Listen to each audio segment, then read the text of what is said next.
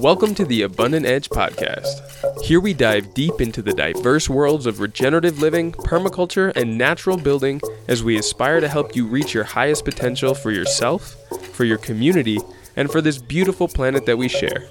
As always, I'm your host, Oliver Gaucher, and I'm thrilled to guide you through this week's episode, so let's jump right in.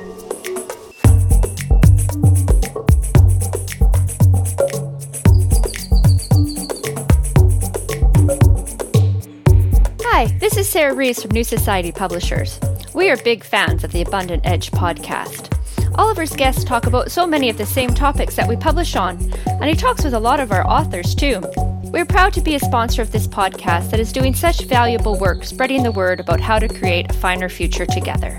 New Society Publishers has been a leader in sustainable publishing for over 30 years. If you're looking for solutions-oriented books, please visit our online store at newsociety.com, other online retailers, or visit a fine bookstore near you.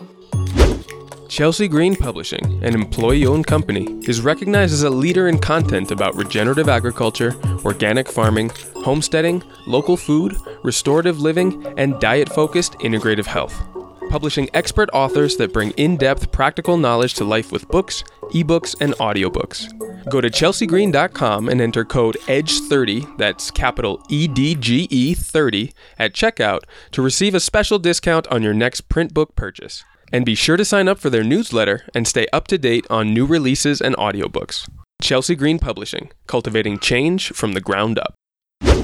All right, hey everyone, thanks again so much for coming and listening for the first Regenerative Roundtable of this season. I'm sitting here with Neil Haggerty, as always.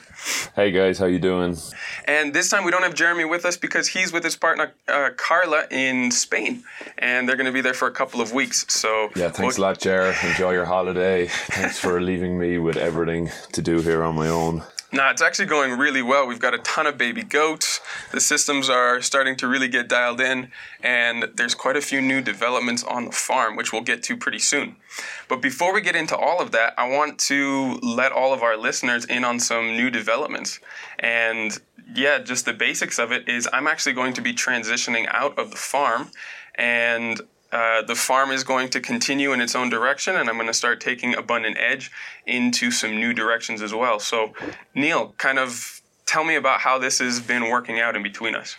Yeah, I mean, this was something that I guess I can't say we planned like this down to a T or anything like that, but it was a good thing that we did. We left some wiggle room in sort of the initial way that we set up the business arrangement. Always with this vision that you had in mind, that a really Abundant Edge, the principal design and consultancy team is like yourself, obviously, with all your natural building expertise, and then kind of me as an agronomist and Jeremy as a botanist, landscaper. I think that was really what drew you into this vision, this project that we're starting here, and essentially what has transpired, what you've done is you've come in, you acted as a seed investor. You lent your energy and your expertise to the project. Now, because of the direction you want to go in, which is more of an international traveling online content one, you're going to tell us all about that. You're going to recoup your investment, and we're going to stay here and focus on the farm. And once we kind of talked it over, it really did seem like an ideal thing for you and Abundant Edge to focus on, which is this kind of getting projects off the ground and getting them to a kind of a homeostasis. And it seems to be, as I've got to know you, the thing that like excites you most is like the initial planning and implementation and relative location of elements. Yeah, for sure.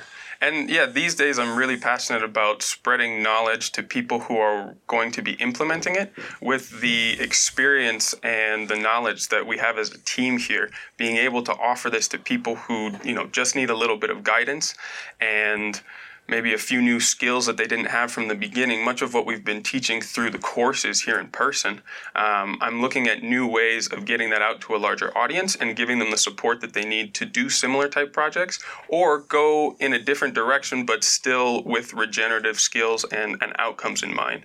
Yeah, I mean, I think it's like super interesting for all kinds of reasons, because having we broke ground on this project about 15 months ago. Yeah, it's getting around that. Yeah. The core team has really been working on it for just over a year now. Yeah. It's been about 13 months of actual on the ground work from the three of us. And amazing advances really in terms of where we've gotten to. But also I feel like, and this is why I want to focus so much now on going the last 20%. As a farm, we've done, the sort of broad strokes of the design. We've got an animal system that's really working and is really productive. We're selling through our cafe restaurant really high quality products, organic products. But having from reading Joel Salatin and stuff, I've really realized that the last 20% is the really important thing. And I also realized that consulting, which is what one of the Abundant Edge's main wings, consulting really is about passing on the wisdom of experience, and so just from the last year, aside from all the kind of technical things we learned, I think that we've learned a lot about equitable ways to structure businesses between co-investors. Yeah. I know I've learned a ton about that in this experience. And I think, this separation, although, like you said, it wasn't really planned from the beginning, first of all, isn't a full separation. No. You guys are going to be staying on as designers and consultants and working very directly Absolutely. through Abundant Edge as that entity. Yeah, absolutely. And Granja Siquin has this on-the-ground initiative, which is going to be doing a lot of community education projects and development around in this valley, which, we're all invested in, including myself, even though I'm going to be traveling more in the next handful of months. And I think, like we talked about, the timing was really key because you, especially since you're getting married this summer, congratulations, by the way, are looking to start more of a family. And, with the structure that we have of the three of us here in quite a small space, that was always going to be a point of contention just because it wasn't planned from the beginning. And adapt it later on with the same exact structure with the three of us here and me traveling more, you maybe staying put and putting down roots and maybe having kids as well. Yeah, we kind of knew that it was going to get to the point where, okay, Oliver's taking off for 6 months. He's going to come back and my kids are going to be in his room. Yeah, exactly.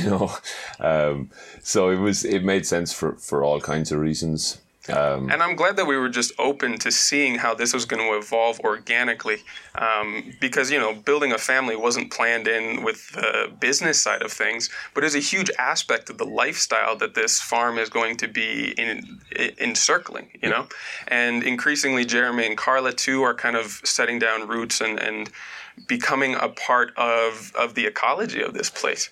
Yeah, that is definitely happening, and I'm into it. I've always seen a lot of synergies between us, and I still see that because really what I kind of often say, I decided somewhat arbitrarily that I want to make sort of restoration agriculture in Lake Atitlan, this farm, this community, as my life's work, and for me, that really involves getting down on my knees and looking at, just being as connected to the place as I can. Mm-hmm. And I guess the difficult thing about that is economically, nobody pays me to be up at 5 o'clock in the morning, walking around the farm, sitting under the moon and meditating so that I can draw inspiration, and then just being here, doing jobs that, frankly, as a designer, a business consultant would probably tell me I shouldn't be doing. But for me, developing that, I guess, the connection to the earth around here. Yeah, the connection to not just the earth, but the actual local specific kind of set of, or the local specific ecosystem in which we are, and community and all the rest of it. And there's really, so it's like you say, it's not just a profitable farm we're trying to set up here. It's a whole social enterprise where, yeah, we want to make a profit, but we also want to share that profit and spread out that goodwill to the community. So, you know, there's a lot of balls in the air here. There's our farm, there's our community reforestation project. There's the fair trade coffee buying and processing project that we've started. The composting and the use of all those excess materials around it. We just opened a farm to table cafe. Is this a good time to go into what's going on in the... Well, here, let's move on to that real quick. I think just to kind of highlight the contrast of the directions that we're going to be moving in, with you focusing much more on the ground and on the community here, building those connections and using that experience when you work as a designer and consultant on other projects is going to be hugely valuable. I really respect that direction.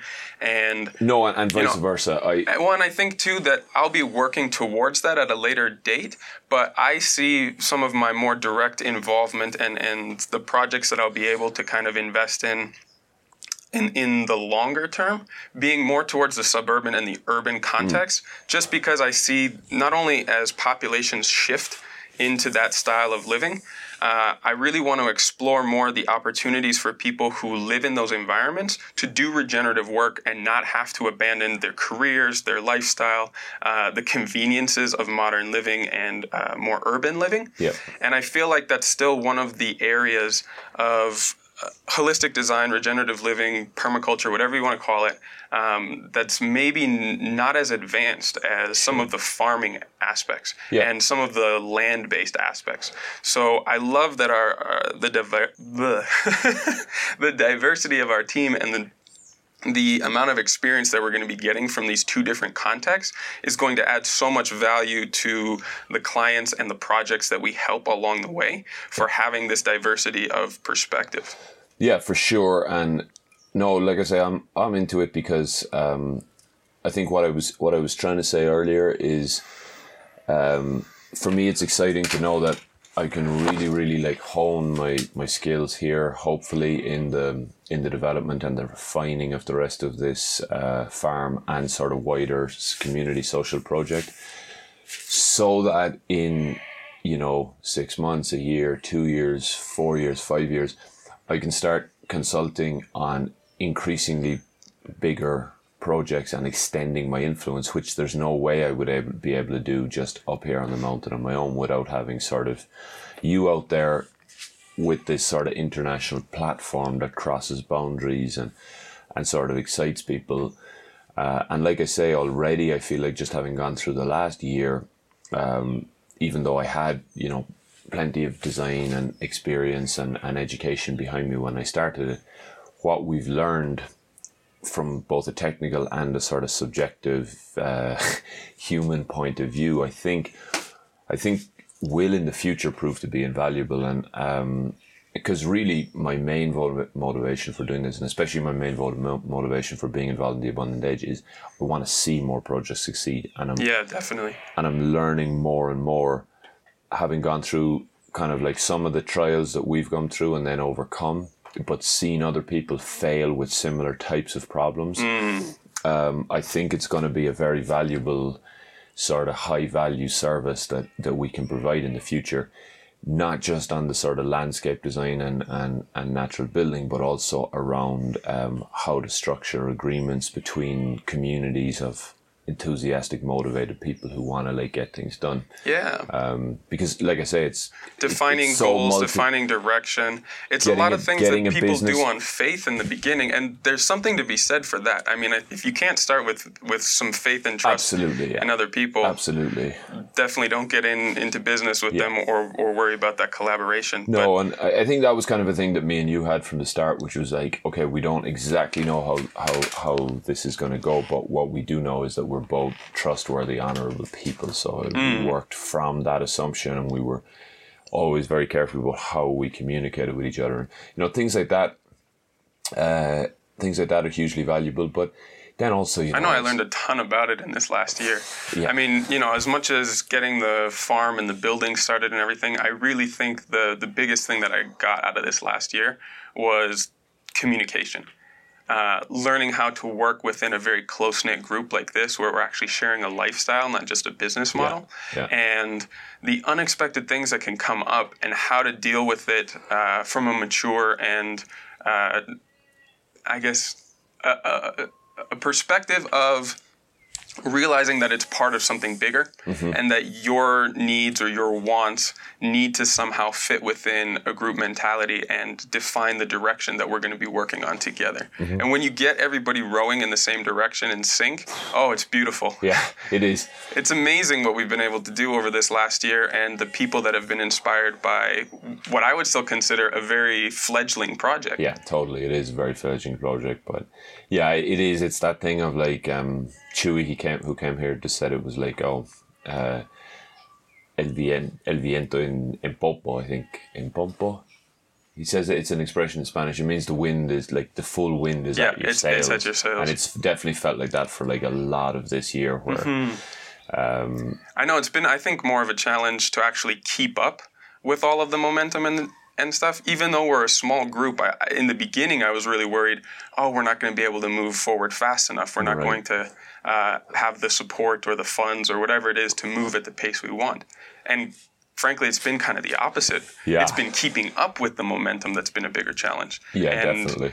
Some of the reactionary things of dealing with a design in life as it starts to evolve on its own and interact with the other systems at the same time, that, I mean, you can crunch the numbers and do all these sort of predictions for the future, but you really don't know until it starts. Yeah. Especially when you're working with animals. Plants obviously kind of mature and grow at a rate that is a lot easier to maintain and observe. Yeah. But animals, like within hours, something could go wrong. Yeah. With just living systems in general, I think that there's a lot to be said for going like slowly but surely, but definitely starting. I guess it's the luxury that you have a little bit as a designer of these systems over, say, building a house, is that you can really like do what we did with the composting animal house, just sort of build a cheap, somewhat temporary but functional structure, which we're now that we see that it's working. And we see that it can be expanded to be the centerpiece of the farm. But building it that way in sort of a small kind of with recycled materials and patched together, I think is a model that anyone should follow, especially if they're on kind of a limited budget and they have time to work with. Because what we've been able to do with that way of building kind of... I don't want to say non-essential infrastructure, but maybe very low criteria for initial start, is that you can watch how it works in real time over, the weeks and months as the different animals interact with it. And the amount of small alterations that we've made in the last year have transformed it from what it originally was. The access ports, the feeding areas, the extension for new goats as we got them, figuring out a semi-permeable barrier where chickens can come in and out, but the goats can't. And now the extensions that you're planning for further use of the place, like that has saved us a ton of money than if we had designed what we thought was perfect from the beginning, built it all out really well permanently, and then having to go back and retrofit something that was that established would have definitely been more expensive. Yeah, for sure. But I guess there's different ways of doing it, right? I think at the end of this year, we will, by the time, in a year from now, I think, we will have a lot of sort of go-to prototypes in our mind for things like this, for, a coffee or other... Oh, yeah. I'm really looking forward to writing out and drawing out those manuals. So there is, I feel like things will become more set, especially in how we approach projects for people who actually have the investment capital to get permanent things in place once and for all. Yep. So that people can jumpstart it and not having to go through all of the learning process that we did. That we did, and not having to be on site themselves, directing volunteers and having the pickaxe and the hammer in their hand, you know. So there's different ways you can come about these things. I think increasingly people are going to, you know, get some investment money together, hire hopefully people like us who have the experience, and just do it right. You know, de una vez, as they say in Spanish. But there's a beauty in doing it the other way as well, if you're so inclined. And yeah, I mean, now going back to that animal house and that farm, I guess we've talked about it a lot on these regenerative kind of roundtable things, and I think we're going to put out a video pretty soon. But what's sort of emerged from all this is that the kind of animal system with the goats, the chickens, the coffee depulping, those are kind of like the coffee processing and depulping, and the sort of organic market garden. That's that's sort of 4 elements that we see as being like the centerpiece of the farm. And I think the brilliance in all of these at the moment, the way it is how much all of those enterprises are interconnected and feed into one another. Right. That's the thing I've been most impressed of, because, you know, each one on its own isn't really the economic driver that can keep this place afloat. Yeah. But the way that they connect with all the other enterprises not only make the best use of all the materials coming in and out and transforming them in a very efficient way, but also the few waste products that are produced for each one cycle through as feed products for others. Yeah. And, you know, maybe the loop isn't entirely closed for any given enterprise, but it weaves in a connective way through the rest of the enterprises, and that loop is almost entirely closed at that point. I mean, very few imports are being brought in. Yeah, the whole idea of like a closed loop goat house doesn't make sense, but it's exactly like you described. In isolation, it doesn't make sense. It's much more like a flow chart, actually. You know, so... Well, so let's talk a little bit more about how the farm itself is advancing forward, some of the main initiatives that you're spearheading in the months to come. Yep. And certainly we'll be continuing to check in even as I go off and travel and move to other areas. But tell me kind of what the projection is for the next few months. Yeah, sure. This sounds a little confusing, but I think if you break it down, it's actually pretty simple. So everyone knows we've got the goats, and we've got an adjacent chicken house, which is kind of built on a little slope. And that essentially functions like a kind of a tumble down compost system. The goat house gets cleaned out onto the first level of the chicken house. Then that gets cleaned out onto the second level of the chicken house. And then outside the chicken house, where it gets made into like hot piles of bokashi, where it's sort of a mixture of manures. The chicken house also serves to absorb all of the waste from our little cafe restaurant and another bigger cafe restaurant nearby. And you know, it's also where all of the organic waste from anywhere we can get goes. So we've got a few restaurants and businesses donating their organic waste at the moment to kind of supplement the feed. We should probably be charging them for that service, but so it's like that whole system allows us to massively cut down on the feed for our chickens, especially because I think you've got another podcast episode where someone talks about how disheartening it is actually to work with chickens and realize how much grain you need to feed them. So we do feed our chickens grain, but actually most of it is corn, which is fermented in the whey of the goats, which is another byproduct from the goat system. So, you know, both the manure and really you have to see this to believe it, but when you see the amount of building the house so the chickens can come in underneath and then go into the goat pen, sit on their backs, pick kind of ticks out of them, and also like scratch in their manure and essentially clean their house for them. That plus being able to give them the high protein whey with a kind of mineral mix that we actually make ourselves here, and some locally grown corn. That's a fantastic supplement or substitute for these kind of like concentrates. And so that's a nice symbiotic thing just on its own. But then just above that whole system, we put in our coffee depulping station. And again, it's based off a pretty standard model.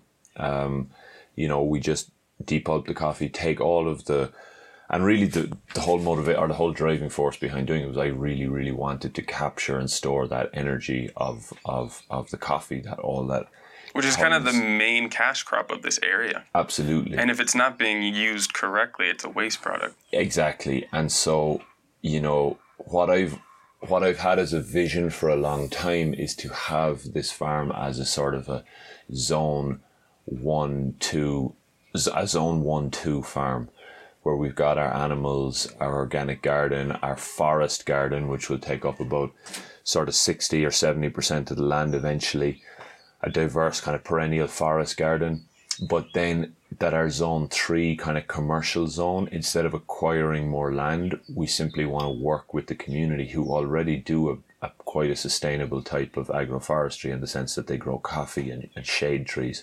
Mm-hmm. Now, they're a little bit, there's some management techniques that they don't have that they can really, really use. So it's something we're working on with our partner Tim in Shangri-La to put together a package of workshops on management of coffee in an agroforestry system. Mm-hmm. And we put the coffee depulper here, and the great thing about doing that is we can recycle all of the waste products from the coffee processing, which normally get wasted and actually in a lot of cases kind of contaminate the lake through leaching, because the coffee pulp is a fantastically rich, I think it has a carbon nitrogen ratio of about 20-1, which for anyone who's into composting, they'll know that that's like a nice number. Yeah. It needs very little carbon to break down in a really, really efficient way. So that also goes in through that system and just massively improves the kind of quantity and quality of the compost we produce. And so that in tandem with offering that compost that we produce to the coffee growers, in tandem with free support species. So we have a lot of, we've talked about this in another podcast, but we have a lot of grafted heirloom avocados from this area, which are a great shade tree, native nitrogen fixers, and just really good hardwood, quite fast growing trees like Wachipiline and Cushin that are beautiful, support all these other forms of life, and just happen to be great support species for the coffee. And then actually a series of workshops on basic management techniques that our friend Lorenzo is going to be heading up, which sort of focus around kind of like small little adjustments you can make to the pH of the soil and the amount of light that enters through pruning. Yeah. That can have... And pruning techniques that keep it in a fruiting cycle for much longer. So you can... our vision essentially is to have our zone 3 extend right out into the community, and to work with them in frankly a kind of like a business partnership in a very, because I cringe, having been here for as long as I've been here and seen so many foreigners with their kind of like somewhat patronizing help the Mayans projects. Mm-hmm. We very much see this project as more like a collaboration. It's a collaboration. We're running a cafe here. We want to sell organic coffee, and we also don't want to see loads of chemicals leached down into the lake. We want you guys to be happy that we're here. You're already awesome, hardworking, knowledgeable people with like a few trees, buying our organic compost, which is actually just mostly your coffee grounds recycled. Mm-hmm. You can receive, right now they receive 30% more than the going rate when they sell to us. That can go up to 50% more if they become organic producers. Right. And if they employ some of these agroforestry management techniques, they can get higher yields as well. So that brings all kinds of benefits to both the community and to us, but it's not going to happen overnight. The running of the coffee project this year was a great start, because we now have like a notebook full of names and numbers and people who've said, yeah, I'm absolutely interested in having more trees planted, having more support species planted on my land, and coming to the first one of these workshops that you're going to run. So nice.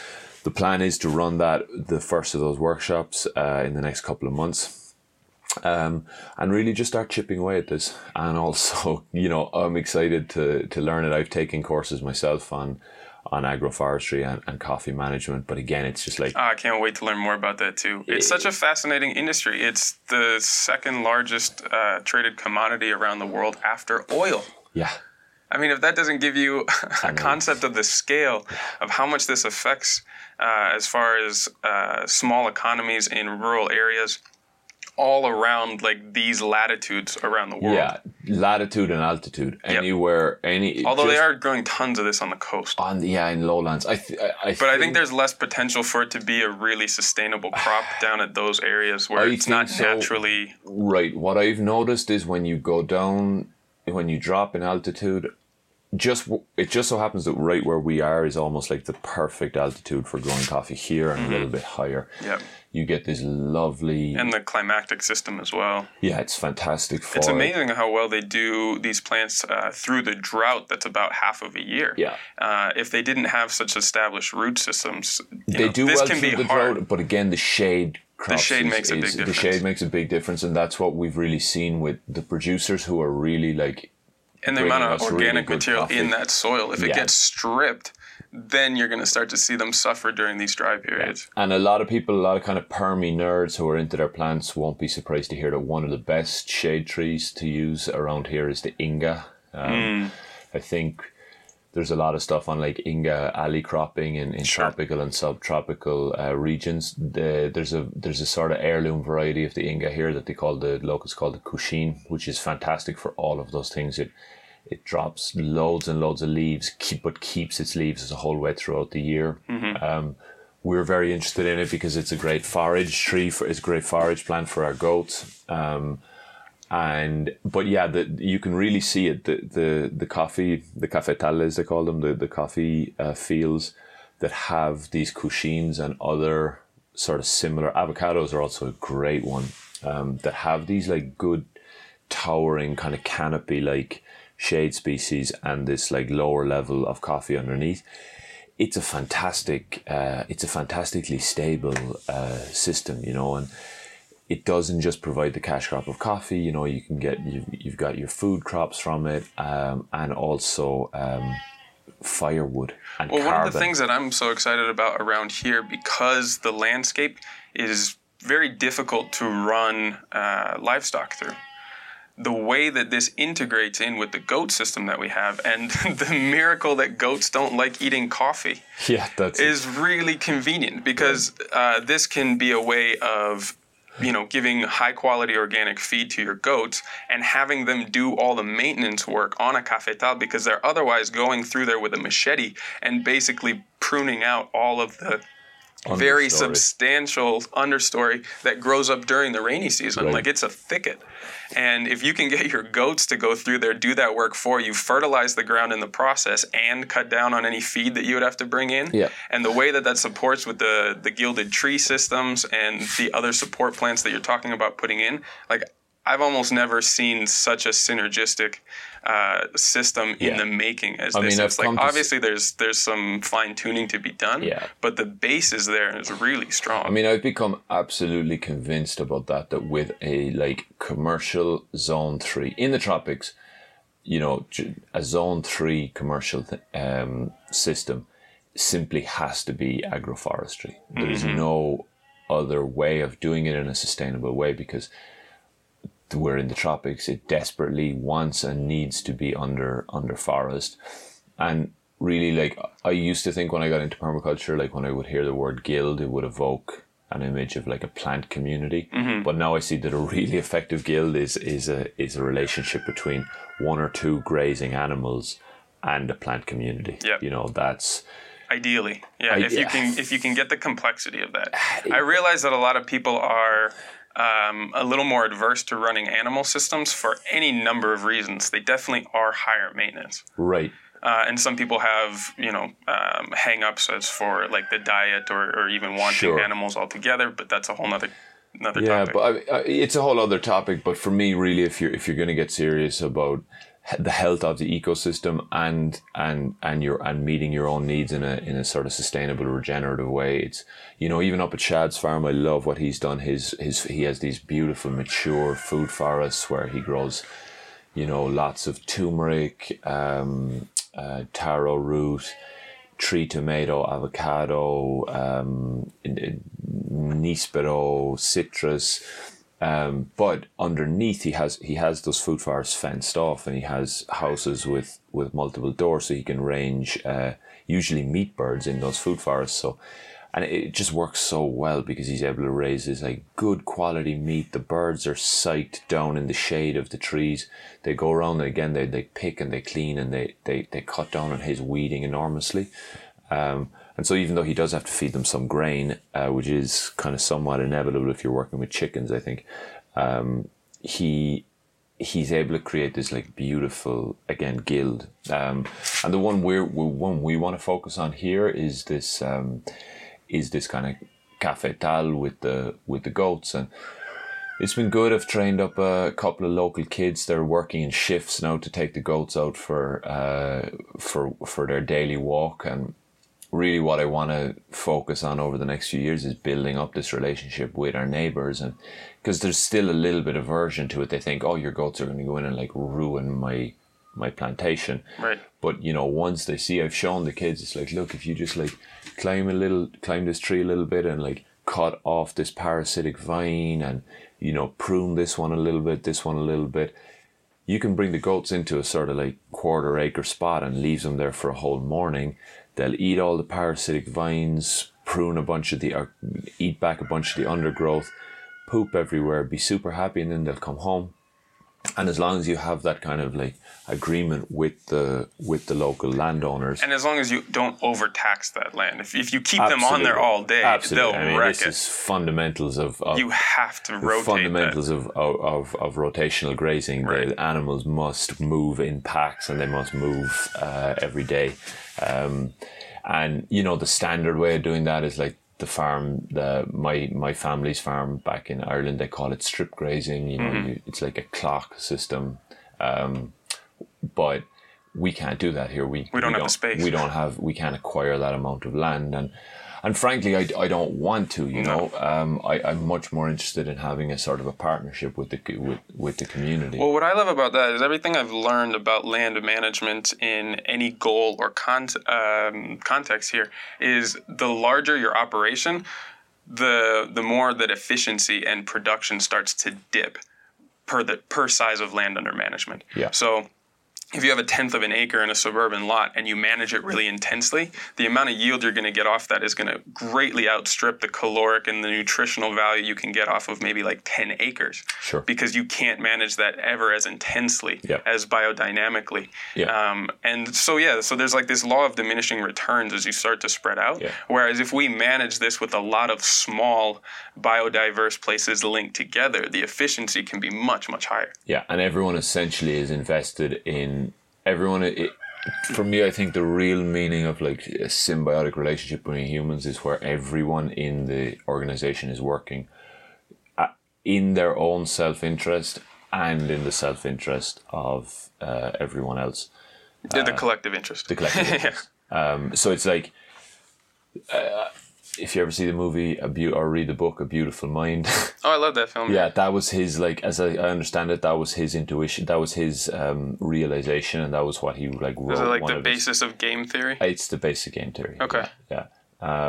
You know, it's that kind of, I'm horrible at maths. There's like a term for it in a mathematical equation where it's like this very strict, like you're working in your interest and the group's interest. Mm-hmm. So as long as those two things are mutually true, that's where you get like real kind of cooperation and symbiosis.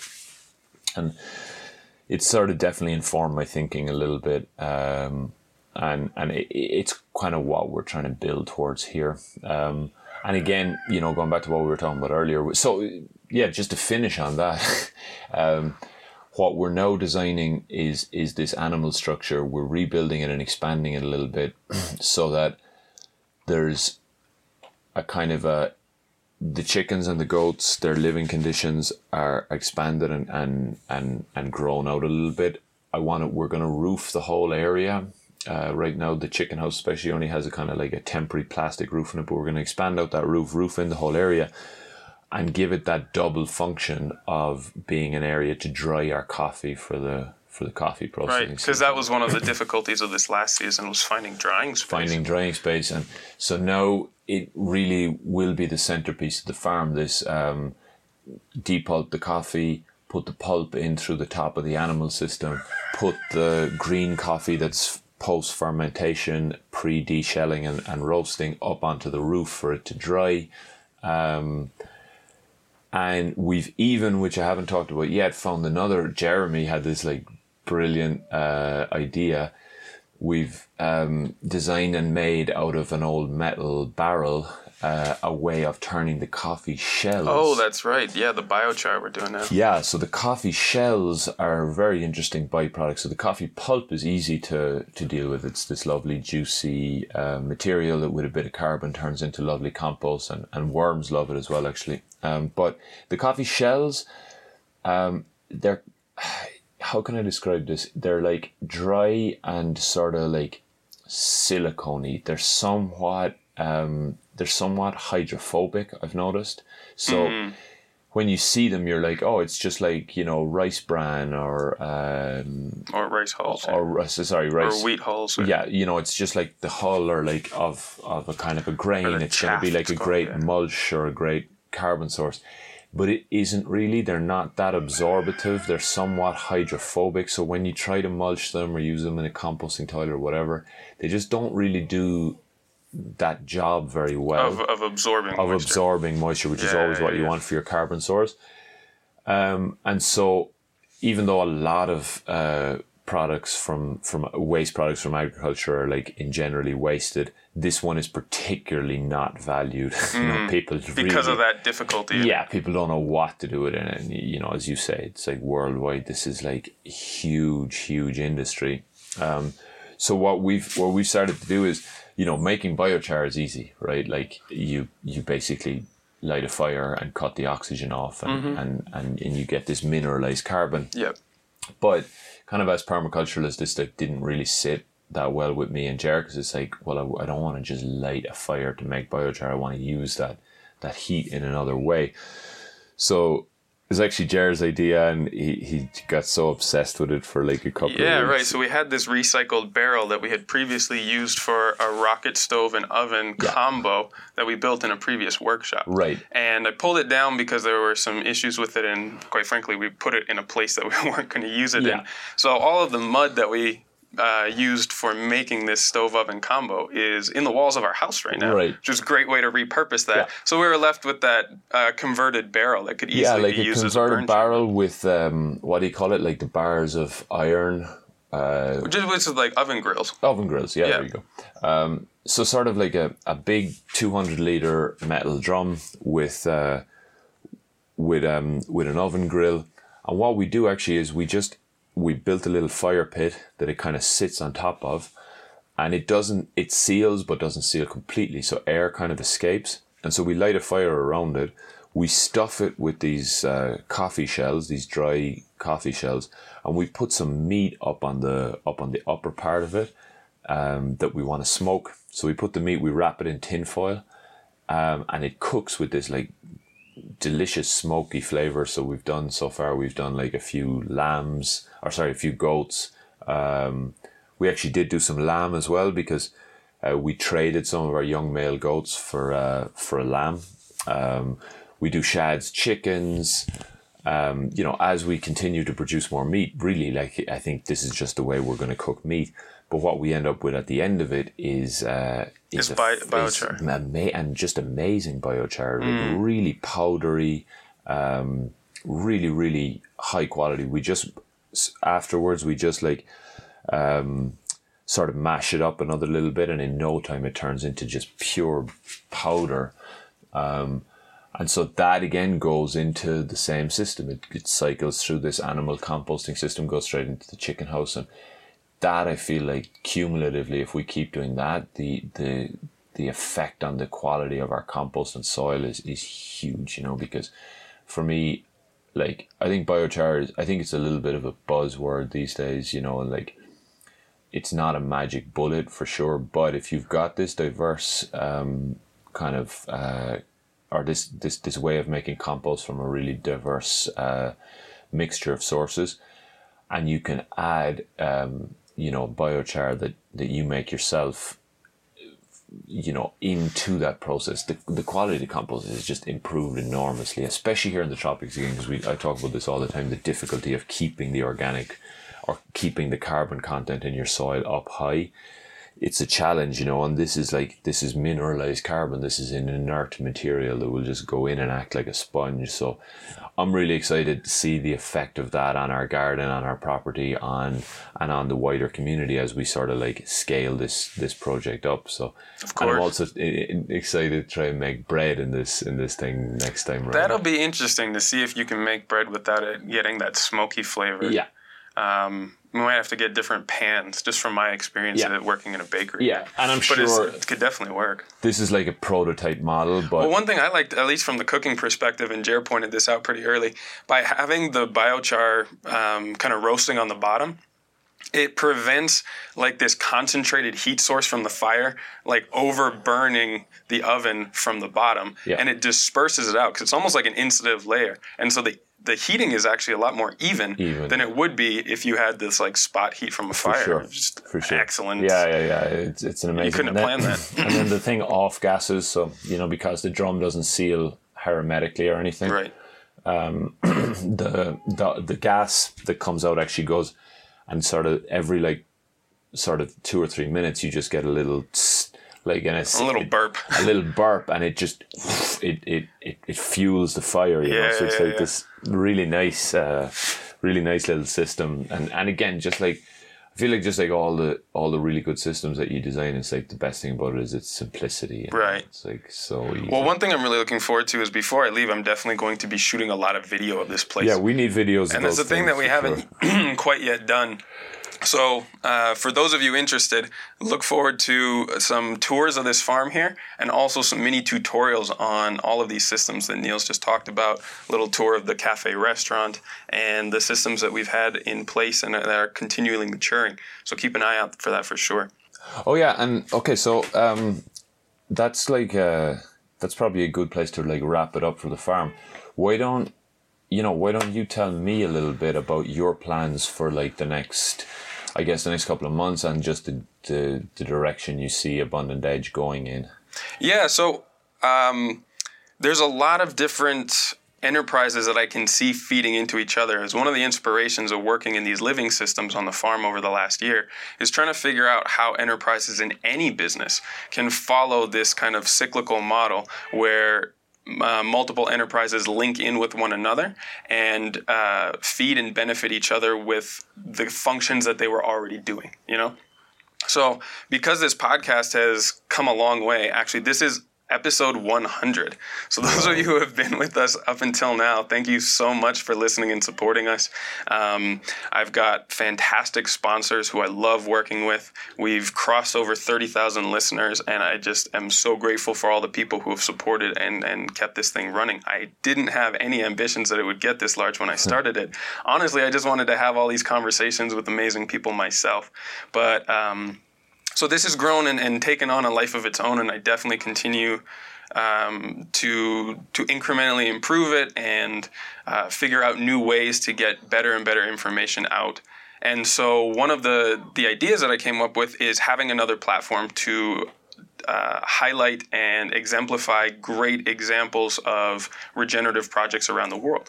And since I've been traveling for almost 14 years now, it's something that I've gotten good at, and I've seen amazing examples all over the world of people doing really, really inspiring work. And many of them are focused enough on what they're doing that they don't have a social media presence or a way of getting their information out there and helping other people who could be inspired by their initiatives, because it's so much more than farming and gardening and natural building. It's, community action, it's it's political action. I've seen people working on waterway regeneration and city and suburban infrastructure redevelopment and on and on and on. And so I'm going to be going along through the travels that I have planned and highlight these projects that people don't know about yet, but have really inspiring initiatives and great knowledge to share. So that's another thing for people who are interested to follow up on. I'm going to start by making videos of the projects here around the lake. And then I'm going to do a little tour around Guatemala to some of the more remote areas and places around Antigua and the city that are doing great projects. And then in May, I'm going to be traveling up through southern Mexico and the west coast of the United States, and eventually stopping off for a couple months to visit family, because I haven't had the chance to get out of here and visit family in nearly 2 years. Oof, yeah. And it's almost 4 since I've been to Ireland. 3.5. Yeah, well, you're fortunate. You've had more and more of your family visiting too. Yeah. And to their credit, my younger brother Arthur and my mom have come out to visit as well. So it's going to be great to go back and see them, but I'm really also looking forward to this trip all the way up. So I want to actually put it out there to all of you who are listening now. If you have a project or if you know of someone who does, between Guatemala, Mexico, and the west coast of the United States, I would love to get in touch with you, with your projects, any representatives, and see if we can make a little stop off to highlight your project and get it out to a wider audience, the amazing work that you're doing. So please contact me directly at info@abundantedge.com, and I look forward to being in touch, and maybe we can work something out. Aside from that, I'm going to be working a lot on developing Abundant Edge as this consortium of designers, consultants, and educators and service providers. So anyone who's doing regenerative work at a professional level is going to be able to highlight their services and find a new access to market. And we're going to be working on developing kind of like a rating system, not so much kind of like, I'm sure people know like Angie's List and a few of those other online services that rate and accredit workers and put them out to a marketplace that can be verified.